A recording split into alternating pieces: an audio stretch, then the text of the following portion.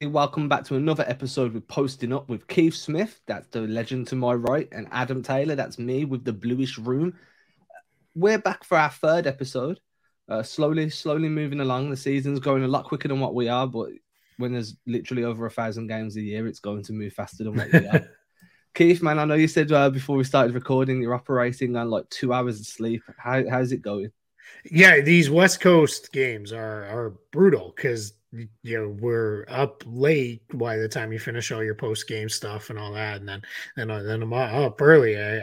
I have campaigned unsuccessfully to have school switch to a later start when Boston's out on the West Coast, but it is what it is. We'll take it. The Celtics are good. That's why I'm unshaven and in a hat because it's been that kind of morning. But it's all good here. All smiles for the Celtics right now.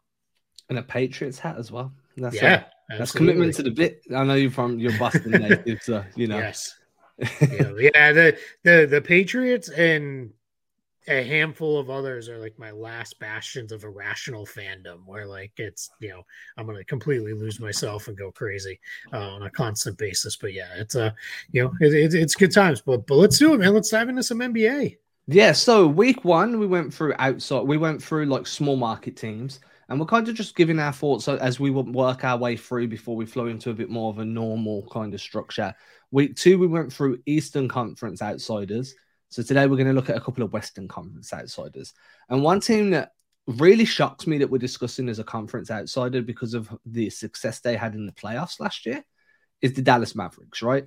They went ahead and obviously they lose Jalen Brunson in free agency. They made that deal to move on from Kristaps Porzingis because that duo wasn't working. They bring in Christian Wood. He hasn't really gave them what they were hoping for defensively. Seems to be struggling to cement his place in that rotation because of it. Yeah. And we're back to Luka Doncic and a few floor spaces. And unfortunately, the floor spaces aren't spacing the floor the way they should be either, for the most part. So I just wanted to get your thoughts on what's going on in Memphis. What's going on in Dallas, and what can they be expecting this season? Yeah, the Mavs have always been Luka centric. We know this, but I think they've gone almost too Luka centric now. It's like a whole new level, and that for me is I don't know that they're going to be at their best with everything having to flow through him. You're really feeling a lot when you watch this team, the absence of Jalen Brunson. Now, that second creator, I'm a big Spencer Dinwiddie guy. He's just not necessarily giving them what they think want in that spot. I think Dinwiddie is more of a connector than he is a primary playmaker, where Brunson could be a primary playmaker. He could handle the scoring load off the bounce and in those moments when Luka was on the bench or if he had to miss entire games, as we saw at times in the playoffs last year. So I think that's, a worry. I'll drop this in here now. I don't think Kemba Walker is going to be that guy for them. I really hope he is. I love Kemba. He's one of my favorite players in the league. He's one of the best people I've ever dealt with on a regular basis in the NBA. I just don't know that he is going to give them exactly what they want. It's also worrisome when the GM gives an interview and says, like, yeah, his knee is bad and we don't know how long he'll hold up. I mean, that's not great. But then I think the other thing for the Mavs beyond the kind of offensive bumps is their defense has fallen off to about middle of the pack. And last season, they were one of the best defensive teams in the league. So I think you've seen a little bit of the change in personnel and a little bit of their other stuff there. And that's caused the defense to slide some. And that's tough. All that said, they're playing a little bit better right now. I think they've won 3 in a row. They're back over 500. Maybe they're starting to figure it out and round into what we thought they might be, but it's just not quite as smooth as I think we all hoped it would be coming into this season. And when you look at Luka, and obviously, as you said, it's very heliocentric, right? Mm-hmm. Everything rotates around Luka, and you kind of live or die with how that works. I know there's been a lot of chatter about him learning to play with others more, being better at getting off the ball and doing some work off ball. But he just needs that second running mate, right? And Brunson was kind of the right guy to have around him because of the ball handling, because of the scoring. When you look at the wing players, like THJ can do a little bit attacking closeouts. He can hit the pull-up three, but he's not really that guy, right? Mm-hmm. Kemba could be, but as you said, the knee issues are there. And then the only other thing when I'm looking at this roster, I'm like, they don't really have a defensive presence in the middle. They have like some okay defenders, but there's no like proper rim protection, no one that can operate in a roamer role or be able to be a weak side helper. Yeah. And then everything else just seems to need a connector as well. But obviously, with Dinwiddie being miscast, it's putting them in this weird position where they're having to slide multiple guys into roles that aren't really suited to them. I just don't understand, from my perspective, where they find that next piece, whether it's going to be, do we need to kind of take our foot off the gas a little bit to try and get a draft pick that's going to be able to fill this role, or do we need to wait until free agency? But I will say this, I do like Josh Green as a disruptor. Yes. I think he's a high energy guy. And one of the things I've become quite big on recently is every team that wants to contend needs one or two good disruptors that can come in and just muck it up, be havoc. We don't want it to be pretty. When you come on the floor, we really want you to disrupt what's going on. And I think he's the type of guy that they've got there that can help accentuate everyone else around them. They just don't have the right fits in place. And Wood, I'm a big Wood guy, but I just don't think he fits well with what the Mavs are trying to do at all. Yeah, I think a couple of things on that. I'm glad you mentioned Tim Hardaway Jr. because putting him back in the starting group, I think, has unlocked a little bit over the last week or so for them. And I think that has been huge, where now you're seeing he and Luka have such good chemistry. It's almost like if we compare it to American football, where the quarterback throws a pass just knowing the guy will be there. He's not there yet, but he knows he'll be there. Hardaway and Luka run these actions where Luka comes off a screen on one side of the floor and Hardaway's working off a screen on the other side of the floor, and Luka will throw it to the corner or throw it to the wing before Hardaway's there, just knowing he's going to be there. And that's huge. He doesn't have that same chemistry with Reggie Bullock, who had been starting. And Bullock he can't throw the ball in the ocean right now. He can't hit anything. So I think that's a huge challenge. I think Josh Green, this isn't perfect, but I think he's kind of becoming what we all hoped Matisse Thybulle might have become, where he's not quite the super duper impact defender Thibault can be when he's at his best, but he's a much better offensive player. He's hitting some open shots now. He's doing a little bit off the dribble, off closeouts. You see that starting to come along with him, and he's really good in transition. He gets out, runs the floor. He's not afraid to attack the rim. So I think he's really starting to become what we all hoped that Thibault might eventually be. Then the Christian Wood part, it's tricky because I love Christian Wood. I've been a huge fan of his for years, going back to when the Bucks and Pelicans had him. And I didn't understand, why are you waving this guy? Like, well, what is happening here? He can really play. And I think what we're seeing, though, is some of the limitations of him as a defender. And when you put him on second unit groups, he's absolutely eating on offense, but there's nothing being done to slow down those second units. So basically the second unit comes in and the Mavs end up playing it kind of even. It feels like more games than doing anything to extend a lead or take back a lead. So that's something, that may need to rebalance, but I think they're starting to find their way. I think we're starting to see them figure some stuff out. As far as fixing the roster, who knows, right? There's some tradable contracts there. They owe one more pick to the Knicks from the Porzingis deal. We'll see where that goes. Ultimately, speaking of Porzingis, he's playing great in Washington. Looks really good. And I thought his comments recently were, I just wasn't the right guy with Luka. I thought that was very kind of candid and telling by Porzingis. So yeah, I think, Dallas is figuring it out. They're starting to come. I mean, but the West it's such a jumbled mess there from like 1 to like 12 that who really knows who's what at this point in this season. So all I want to say now is with Christian Wood, as you said, the defense just isn't there. There's some limitations. I will say that at the moment, I feel like he's just empty calories. Like for every point, every two that he's giving you, or every three he's giving you on offense, he's letting 2 or 3 by him defensively. So I feel like finding a defensive-minded wing to put around him to help like take away a few of those limitations, to ease that burden, will just help you get some some positive calories into your system, start bulking up a little bit. And then in terms of like, just to end this discussion, if the postseason was to start today regardless of the Mavs matchup, do you feel like they could replicate what we saw last year, or has Brunson hit them too hard? Brunson's right. Yeah, that's a really good question. I think they could. I think you're going into almost any series feeling pretty good that you may have the best player on the floor in Luka Doncic. And Luka is the kind of guy, he can win you almost 1 or 2 games all by himself in a playoff series against anybody but the absolute best of the best.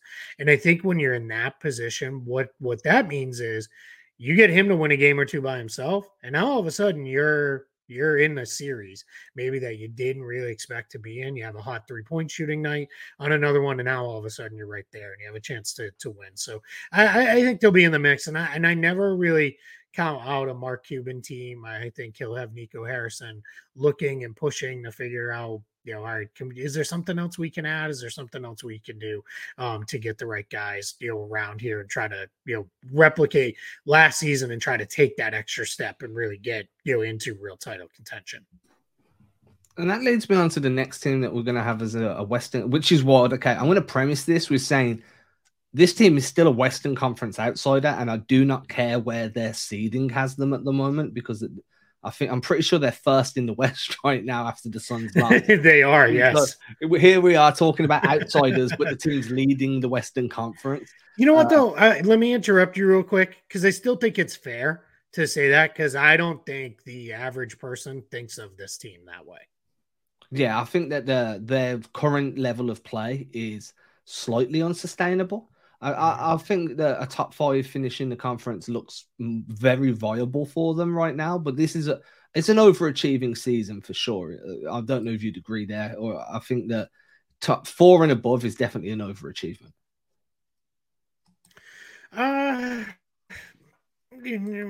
Maybe. I'm stammering and stumbling because I'm not sure how exactly to put that. I don't know that I would put the Pelicans in the full-on title contender role just yet. I certainly didn't expect that. So if that's where they land, then that is an overachievement. But to be in the mix for a home court advantage, I think that's maybe fair. I think they've been building towards that. And I think we saw signs of it last year. I always like to look with young teams or teams that are kind of coming together, which is what the Pelicans, they were a combination of a young team and a team that was coming together last season, is get into the postseason and kind of take your lumps, right? And that's what they did. They got in, they took their lumps, and then it was, all right, now we kind of know what it means to play here. They pressed the Suns. I mean, they were right there with them. And then I think, well, what happens is now we know what it takes. And then you can see if that carries over into the next season. My favorite example of this is those early Oklahoma City teams before they made the finals, whereas like they ran up against a couple tough Spurs teams and they had a little bit of trouble. And then it was, all right, we learned, we took our lumps. Now, when we're back here, now we're ready. We know what it takes to win in the playoffs. And that's what I think we're seeing with the Pelicans. I think they're also putting a priority on the regular season.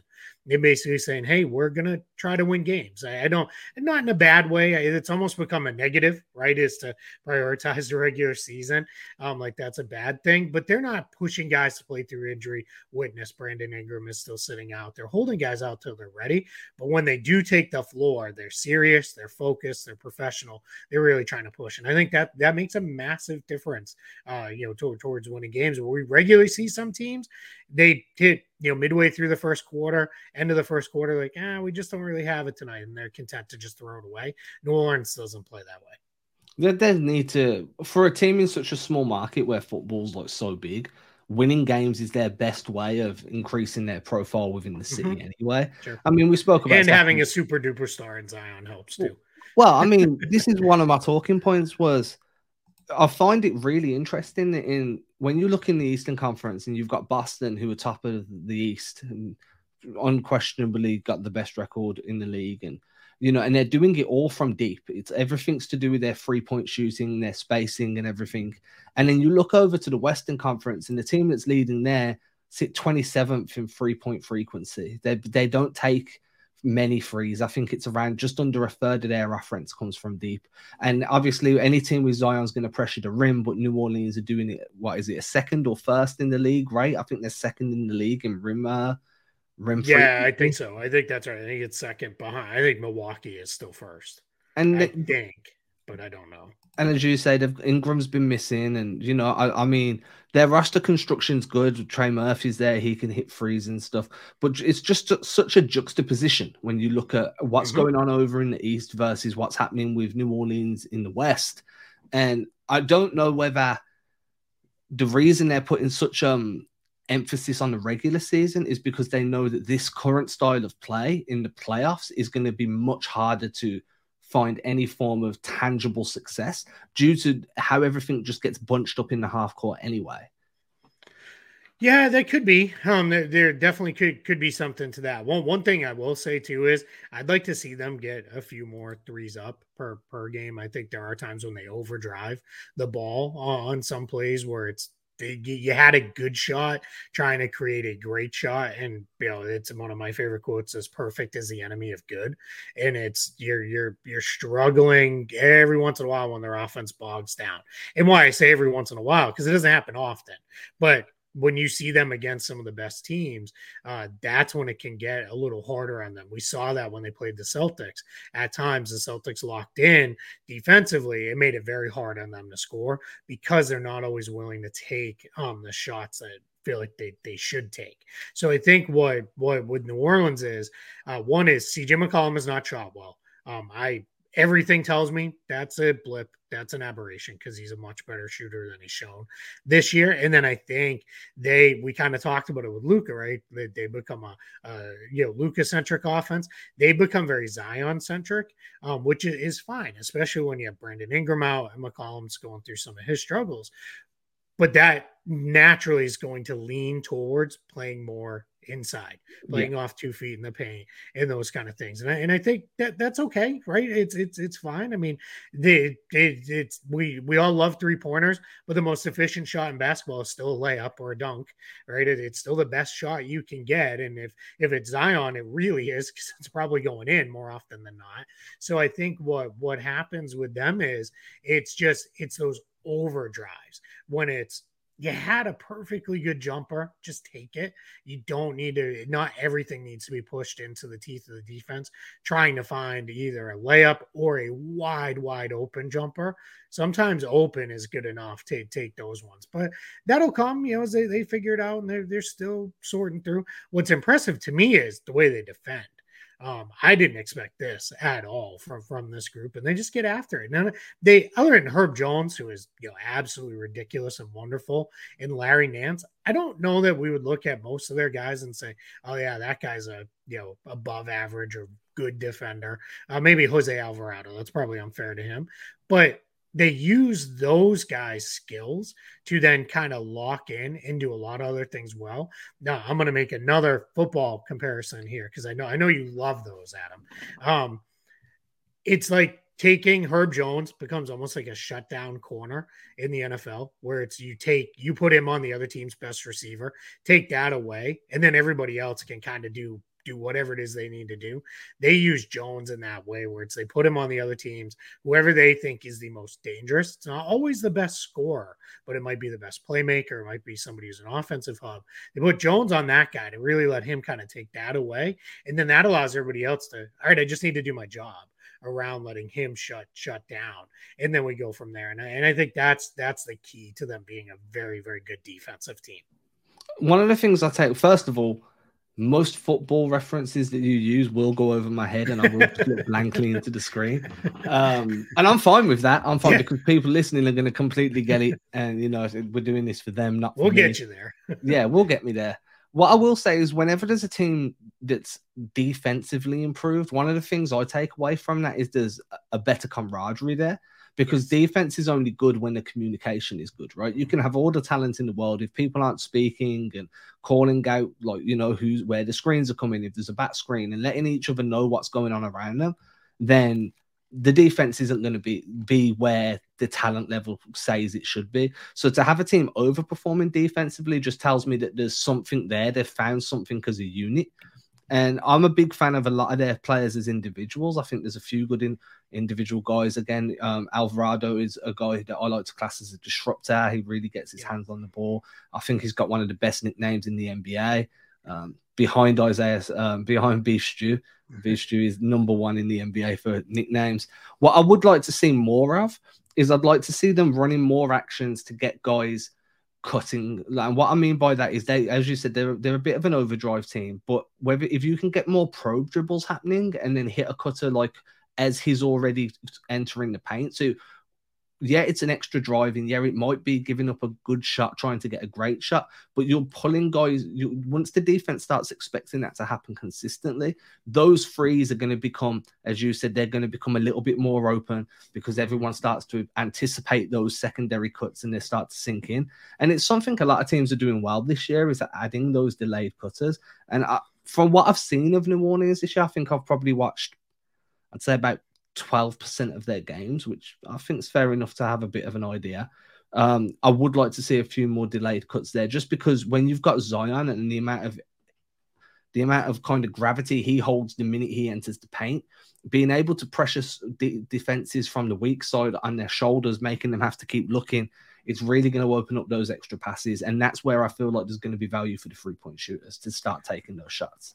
Yeah, I agree. I think I would like to see Jonas Valanciunas go to the hoop a little bit more. Yeah. On those delayed cuts. He's become really kind of, if he sets a screen outside, he's not going inside the arc. And that's okay, because you need that room for Zion, for Ingram, for McCollum, for some of their other guys to work inside. But I think you adding those delayed cuts or the late cut actions where he can kind of set the screen, let the gravity flow to the ball handler, then he can cut on the backside of that. I think that would open things up a little bit more. But he's an older guy now. I don't know if he can, I don't know if he still has it, but once or twice a half, I would think that would be there. And even if you drag somebody away, that's probably then going to open up a shooter somewhere on the court. And they've got enough passing. Zion, very good passer. Brandon Ingram is an underrated passer. And their guards are all pretty good playmakers. Couple things on the defense. They're the #1 team in opponent 3-point percentage. That can be a little wonky because sometimes that can be opponent shooting luck, where you're not necessarily impacting that, but it's happening anyway. So we'll have to keep an eye on that. But two things they are very good at: they don't foul a lot, which is really important because that doesn't give away free points, and they handle the glass. They really do a nice job rebounding, and that one kind of stood out to me a little bit because I didn't really necessarily expect them to be quite as good on the glass as they are. Because Zion, for all the things he's really talented at, he's not a great defensive rebounder. He just, I don't know what it is, but with him, he just isn't. Maybe he eventually will round into that. But as a collective, they do a really nice job getting on the boards. They've got a whole bunch of guys who will go to the glass. Their wings and their guards, even their smaller guards, are tough. They'll get in there and mix it up. And Valanciunas remains one of the better rebounders, kind of per minute in the league for what he is. And it's so funny to watch them at times because Zion, the high flyer, can't get the boards. Valanciunas can't jump over a piece of paper and he's still pulling them down, right? Like it's just, but rebounding's about position more often than it is about anything else. And he's very good at that. One thing I'll add for the Valanciunas saying, if he's not able to cut the way that you'd like to see him cut, is to put him in more it's very prevalent in the Euro League. I see it happen in the NBA a couple of times, maybe a week. Is to put him in grenade actions, which is just where you give him the ball down at the bottom of the towards the baseline, ask him to dribble directly up to the top of the perimeter and initiate the handoff. So then they call it a grenade because it blows up the defensive coverage, right? It just opens driving lanes everywhere. Yeah. And doing that itself, and then having Valanciunas as that pop guy coming off the handoff, waiting for the defense to follow the ball handler and being there for the free. That's another way to utilize Valanciunas' skill set if you're not comfortable asking him to roll to the rim a bunch. So I'm a big Valanciunas guy. I remember spending hours thinking of ways Boston could use him and ways that so I can speak about ways to utilize Valanciunas for a while. We'll move on though. It's time for our real or not segment. This is probably my favorite segment of the show at the moment. I do like these. It's that quick fire round. So Reggie Bullock shooting struggles. You mentioned it. You alluded to it earlier. Real or not? I'm going to say not, just because I think the history tells us it isn't. When we're approaching a third of the way into the season, so you do have to start to look at some things more as, all right, that probably is real. But what I do is I leave that for team based stuff. Like, all right, I'm going to buy into the Pelicans. Like, I feel like this is real. With individual players, I still think it's such a small sample size. And in the case of Reggie Bullock, we have literally thousands of three-point shots to look at, and he's a 38% three-point shooter for his career. He's at 28% this year on 98 shots. So I'm not gonna. I think that'll come back around, and he's probably not going to get up into the high 30s just because he's had such a slow start. But I think one thing that is a little like, yeah, I don't know, like, he's become basically all he does now is shoot threes. And if this is real, you can't be a 3-and-D player without the three part of that. So it doesn't work. So he's going to have to figure that out if he wants to continue to get minutes. Yeah, otherwise you just Frank Nitikalina, except about Yeah. 10 years older. Yeah, exactly. Yeah. You're kind of like Herb Jones, but without the all-world, all-NBA defense level play, or all defense level play. Next one up, and I was going to ask a question about Herb. Then I was going to say, can you think of? Would you say that Herb Jones is? Would you say Herb Jones is one of the best point of attack defenders in the league? Yes, Yeah, 100%. Yeah, I think it's his defensive versatility. You can put he is becoming as close to what Ben Simmons was at his peak as we have in the league right now, where you can put him on anybody and you can just say, go, do your thing. With that, he's not quite as big as Simmons, so he doesn't necessarily defend the fives like the way Simmons could.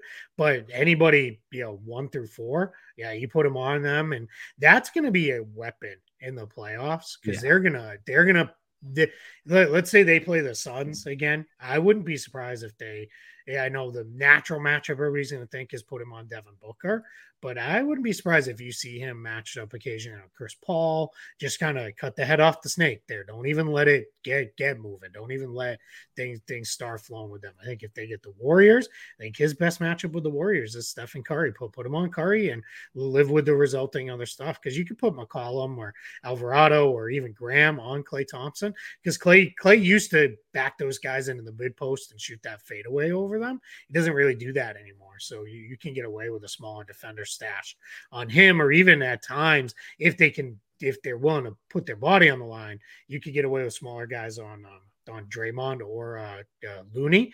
They just have to be willing to bang and keep them off the boards. But yeah, there's a lot of defensive versatility there for Herb Jones. New York, we're going to turn our heads to the Eastern Conference for a moment. Coach Tibbs, is his coaching position being under threat real or not real?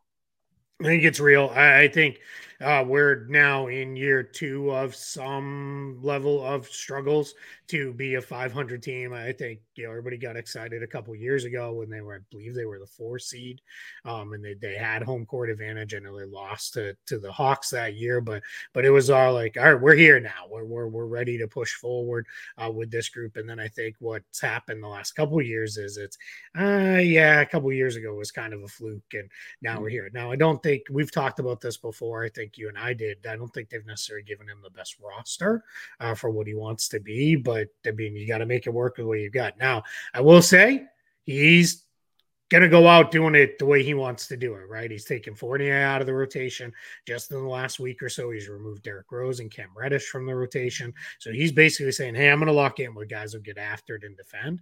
So we'll see where it goes. But yeah, little curious with seeing where this goes. Jaylen Brown's current All NBA form, real or not real? Real, 100% real. This is you say Celtics bias is creeping in here. It's just the things he's doing offensively now are so good. I don't want to overreact to this 3-game stretch in 100+ minutes with 1 turnover, but that's great stuff out of him because he had been sitting for a little while. He was on the negative side of assist to turnover ratio. And then he was basically sitting at a 1-to-1. And he still kind of is. But, when you see, all right, he can do this. And this is against three teams that were focused on, like, let's get into guys' bodies. Let's get physical. Let's do those things. Scoring wise, he's, off the charts now. He's kind of doing everything. And one sneaky thing is he's not shooting the three great yet. Like if that ticks back up to where it's been the last couple of years, now you're talking another guy who's going to be pushing 30 points per game. I think it's real, and I think he falls asleep defensively. I'll, tales from our Celtics blog Slack. You and I have been kind of on that, I think, more than anybody else on our crew over there. Is he's off ball. He just is like he goes off to La La Land or something, and then guys back cut him. But I think when Rob Williams is back, that becomes less of a noticeable thing. And then what you can do is I think at that point he'll trust that he has him. And then that's when you'll see Jaylen, I think, and a lot of the other guys, you'll start to see some of those gambles for steals come back out, and that'll get them out in transition and those kind of things. I think Jaylen Brown's going to be right there. Now, big thing, keep winning at this clip and stay at the top of the conference. Makes it a lot easier to get two guys on the All-NBA team. And then we're talking Supermaxes in the summer. Oh, yeah. Yep. Yeah, without a doubt. I mean, that'll be done. If he makes All NBA July 1st, it'll be, or June 30th when they can offer it. Now that we switched free agency to opening then, it'll be offered and no players turned it down yet. So my guess is we'll see him absolutely sign that. Then we move on from there. We can stop all the stupidity of split up Brown and Tatum and all that other dumb nonsense that comes out. In fairness, if you handed me a lottery ticket with like $240 million, I'm not turning it down. No, right? I know. Yeah, it's so funny when people are like, it's funny. I think right now, Adam, I'm going to turn you into an American if I can. I know you would like to be anyway, but I'm going to get you there. I'm going to go baseball. People are getting all fired up about some of these baseball contracts. And then it's like, oh, Aaron Judge bet on himself and made this much more. I bet that's what Jaylen Brown's doing. No, Jaylen Brown's just simply not eligible yet. If he was, the Celtics would gladly sign him to, the biggest contract they could today. It just can't happen the way the NBA rules work. So this isn't necessarily a bet on himself type of proposition. So we'll see where that goes. On the plus side, I understood when you said Aaron Judge. So we're getting there slowly. All right, next one, last one. Real or not? Miami Heat, they're bad at the moment. Is this real or is this not? I'm afraid it might be more real than it isn't. I don't know how you fix being old. If I can put it that way, I just don't know where they're going to go. I mean, Jimmy Butler's at the stage of his career where 65 games is probably the max he's going to play. Kyle Lowry stayed healthy all of this season, but he missed extensive time last year. Some of that was due to a personal situation, but there continues to be a lot of stuff about, is Kyle Lowry in shape? Is he not in shape? All those kind of things there. Their size is terrible. It's Bam Adebayo and nobody else, because Dwayne Dedmon, I'm like, whatever, fine if you want to throw him in that mix, but I mean, it's Bam having to do everything, and that's part of why I want to say they are giving up more 2-point shots than anybody else in the entire league. Now they're limiting 3-point attempts, which is great. With that, they don't ever foul, so that's good. They're doing a good job on the boards. So you can feel good about a lot of those things. It's really the offense though, where I look at it, I'm just like, what? Like, I don't know how you fix this. It's just, where are you going? Like, it's, you need, it's weird. You could see when Boston played them in that mini series, you could see in both of those two games, they didn't really want to have Tyler Hero on the floor at the end of the game, but you have to because otherwise your offense is so messy. So it starts to become, all right, well, what's the other option than having Hero and Strus?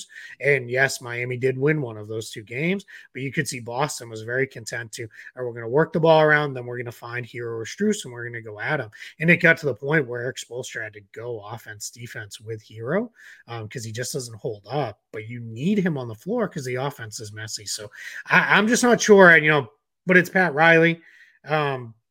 It wouldn't be surprised if something comes out of nowhere to, all of a sudden shore things up and it looks a little bit better. But that may be more of an off-season thing than it is an in-season thing. I mean, we did have that rumor pop up from 5 Reasons Sports about Miami being interested in Grant and it being mutual. And Yeah, I've took it like, no, because who are you going to give up? Yeah, exactly. Well, they have nothing that would interest the Celtics. So that's the challenge. Moving on, we're going to go to eye catchers now. This is slowly turning into our scouting portion, but obviously we leave it till last because it's one of the best. So one of the first guys that caught my eye, one of the things that really I like about him is, one, he could feasibly be in running for Rookie of the Year. He should be in that discussion. He should also be in the discussion for Sixth Man of the Year. I've got him third at the moment, behind Brogdon and Westbrook, and that's Benedict Mathurin. And then obviously we had that big breakout from second-round draft pick Andrew, and I always butcher his name, Nembhard. Yep, Nembhard, you got it. You're on. So Indiana, 2 young guys. Mathurin for me is just everything you wanted Aaron Nesmith to be, but with a lot more poise, a lot more controls, better defense. And then Nembhard is literally just a ball of energy that can score the ball, and he can really, really handle that rock and distribute. So 2 big pickups, both caught my eye this week. Have you seen much of them this week? Yeah, I did because I watched them in that entire Warriors game, which is a game I believe Halliburton did not play in at all, if I remember right. But that turned into the Andrew Nembhard show. Like he just, it much like how Halliburton can completely control a game. Nembhard was like, all right, I got it. I'll go. He was the only ball handler that they had that night on available. All their other guard, TJ McConnell was out, Halliburton was out, so it really turned into, all right, this is the Andrew Nembhard show, and he showed up. And this is a kid who was a big time recruit. Started out at the University of Florida, so I saw him play some in college down here because it's not too far from where I am. And if I want to go see super high level college, that tends to be where I go to. And it just never really fully worked. Then he went to Gonzaga, was good, was fine, but overshadowed by a handful of other guys in that program. Now you're seeing him in the NBA. This is so impressive for me with rookies. He doesn't try to do anything he can't do. He just plays poised, under control, doing what he wants, gets to his spots, plays pretty good off the ball. I think he's shooting a little over his head right now. I don't know that he's really I think he's almost a 42% 3-point shooter. So that's a little bit much. I don't know if that will hold for him, but I do think the ability to play alongside Halliburton is really big. I think Halliburton knows how to play with other guards, other ball handlers, other playmakers, because that's what he did in his first few years in the league with Sacramento. So I think that's really building. And then Mathurin, I mean, the dude showed up to summer league and was like, I'm going to be one of the best players in the league, right? And I love that stuff. But I think some people take that the wrong way. Give me dudes overflowing with confidence any day. Like, as long as it doesn't get stupid, and it hasn't, and now what's funny with him is he hasn't shot it great inside the arc. His finishing's been a little off, and that sometimes takes a little while for a younger player to realize, like, all right, hey, this is the NBA now. Just because I blew by my guy, there's going to be 1 or 2 dudes waiting for me at the rim. It's not college or high school anymore, with that. And I think that'll pick up. I mean, I kind of like what you said with Nesmith. He's more athletic than Nesmith is. He is more off the dribble game than Nesmith does. Those 2 guys are a lot of fun, man. And that Pacers team, they're not going away. They're going to stick around. And I'm not going to say they're going to get in the top 6 and definitely in the playoffs, but they're going to stick around for sure. Oh, they're set for the future as well now. We've got Nembhard, we've got Halliburton. Yeah. Nesmith's starting to show that he can stick around there a long time. Mathurin. I'd like to see them figure out a younger big man because Miles Turner just doesn't fit the timeline anymore. But that's for a discussion on another day. Yeah, I will say with the Turner pieces, I don't want to go too far. I think we get too focused on trying to fit timelines sometimes. And I get it when it's, like Al Horford wouldn't make sense with that team right now. But Turner's 27. He's not 32, right? He's not That's 34. fair. I think, I think they're gonna renegotiate and extend Turner using all that leftover cap space. I've written extensively. I won't take any of the time here. Go look it up on Spot Track if you're interested. I wrote a whole long article about why that's probably the play for Turner and the Pacers. So if you just Google Keith Smith, Miles Turner, Spot Track, you'll find it very easily. But yeah, that Pacers team is one of the absolute pleasant surprises of the season. Also, go to Google Trends and just Google Trend Keith Smith. I'm really interested how many times he's Googled that. Yeah, I don't know about all that. Fair point about Miles Turner. I will leave it there. That's something that I do fall into that a little bit much. If I see a team building around a bunch of 21, 22-year-olds, I'm like, if you've got vets or older guys, I'd like them to be your bench and then maybe plug and play one older dude. So maybe I'm falling a bit too far into that. So that's a fair rebuttal.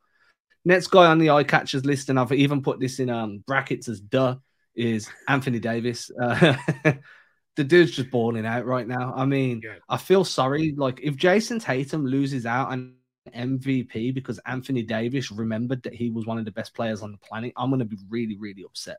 Because AD could have thought about that next season, last season. He didn't have to choose this year, but he's playing phenomenal basketball.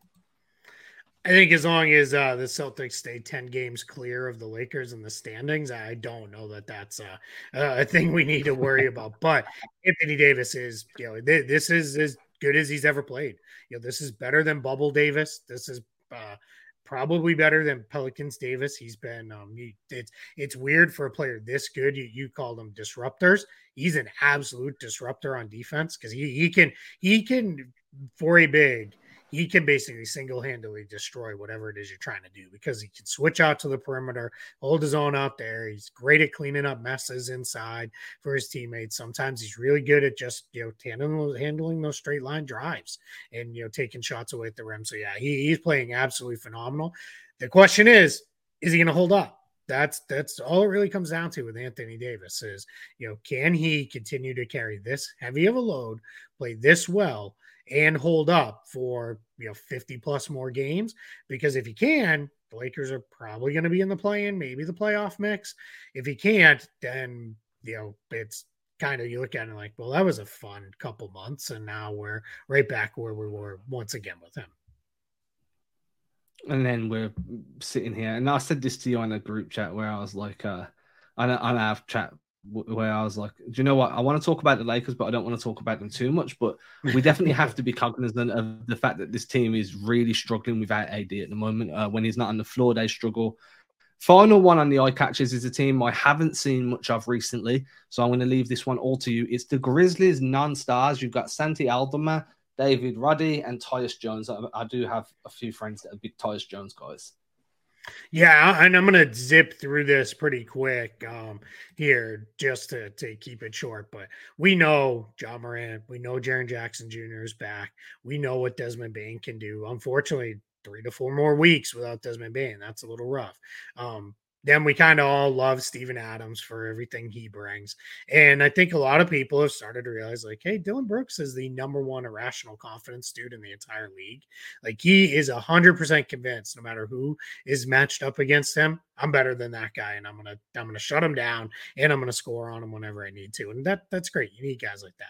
But Santi Aldama, who looked like an absolute waste of a first round pick last season, showed up at Summer League and was like, "Whoa, wait a second here. There might be a little something." And then the Grizzlies said, "You know what? You think that was cool? How about this? Jaren Jackson Jr. misses the first month or so of the season. We're just going to start Santi Aldama. We're just going to throw him in there alongside Steven Adams." And not only did he hold his own, played really, really well. So there's something there. He can play. That kind of gives them that fourth big in that grouping because they want to keep Adams minutes down. They want to be careful with Jaren Jackson Jr. Brandon Clark's obviously fantastic think third big. They've done well when they've had the fourth guy. Well, the fourth guy now in the mix, that's Santi Aldama. Tyus Jones, this one can be very quick. The best non-starting point guard in the entire NBA for my money is Tyus Jones. I know some people will be like, wait, what about Malcolm Brogdon? Brogdon to me has always been more of a combo guard than he is a true point guard. He's played extensively on and off the ball, but Tyus Jones, true point guard. The fact that Memphis has him, that is unbelievable. Because anytime it's all right, just kind of feeling a little, nope, sit, you're out. Like I don't even want to know what he's feeling. Sick, your ankles tweaked. Nope, you sit. We've got Tyus Jones where we're gonna run with him. And the fact that he's shooting the ball as well as he is, that allows them to play those two guys a little bit together. And some of the best offenses in the league now run those dual ball handler lineups where you kind of always have a creator and attacker off the bounce. And then David Roddy, if you just go and look at his stats right now, they're not very good. Everybody's gonna be like, what in the world? Like with this, but it's all about context. Let's look at over the last couple of weeks, starting to figure stuff out a little bit here. We're starting to see him kind of settle into, all right, I was a 6'5" power player in college. I probably can't be that in the NBA, but I can find my spots. I can get to some shots. I'm pretty rugged defensively. I can really hold up 2 through 4 against most guys. And then if I do get a smaller guy, as long as I go quick enough, I can kind of handle that guy inside. So just keep an eye on him. That's kind of what the eye catcher section is about. Is we're going to throw out some guys like, hey, this guy kind of popped for me. Okay, keep an eye on those guys. So the Grizzlies non-stars, they're making it happen. I said it was going to be short. It absolutely wasn't, because that's what I do. Yeah, I mean, we're not meant to be short. If we were doing it short, no one would want to tune in and listen to the opinions. It's true. Good point. It's true. That pretty much wraps us up for this week. As we said, we're trying to go through it section by section. So now we'll be moving on to the Eastern Conference contenders next week, then the Western Conference contenders, and then we'll kind of go from there and probably do a little bit more flitting around the league than what we have done in the first few episodes. If you've enjoyed the show, please make sure to hit that subscribe button. Follow Keith at Keith Smith NBA. I'm 99.9% sure you're following him already. He's got the follow account of a small city. And then if you do want to follow me for any reason whatsoever, at Adam Taylor NBA on Twitter and Instagram. Keith, as always, man, it's been a pleasure. Absolutely. I appreciate it.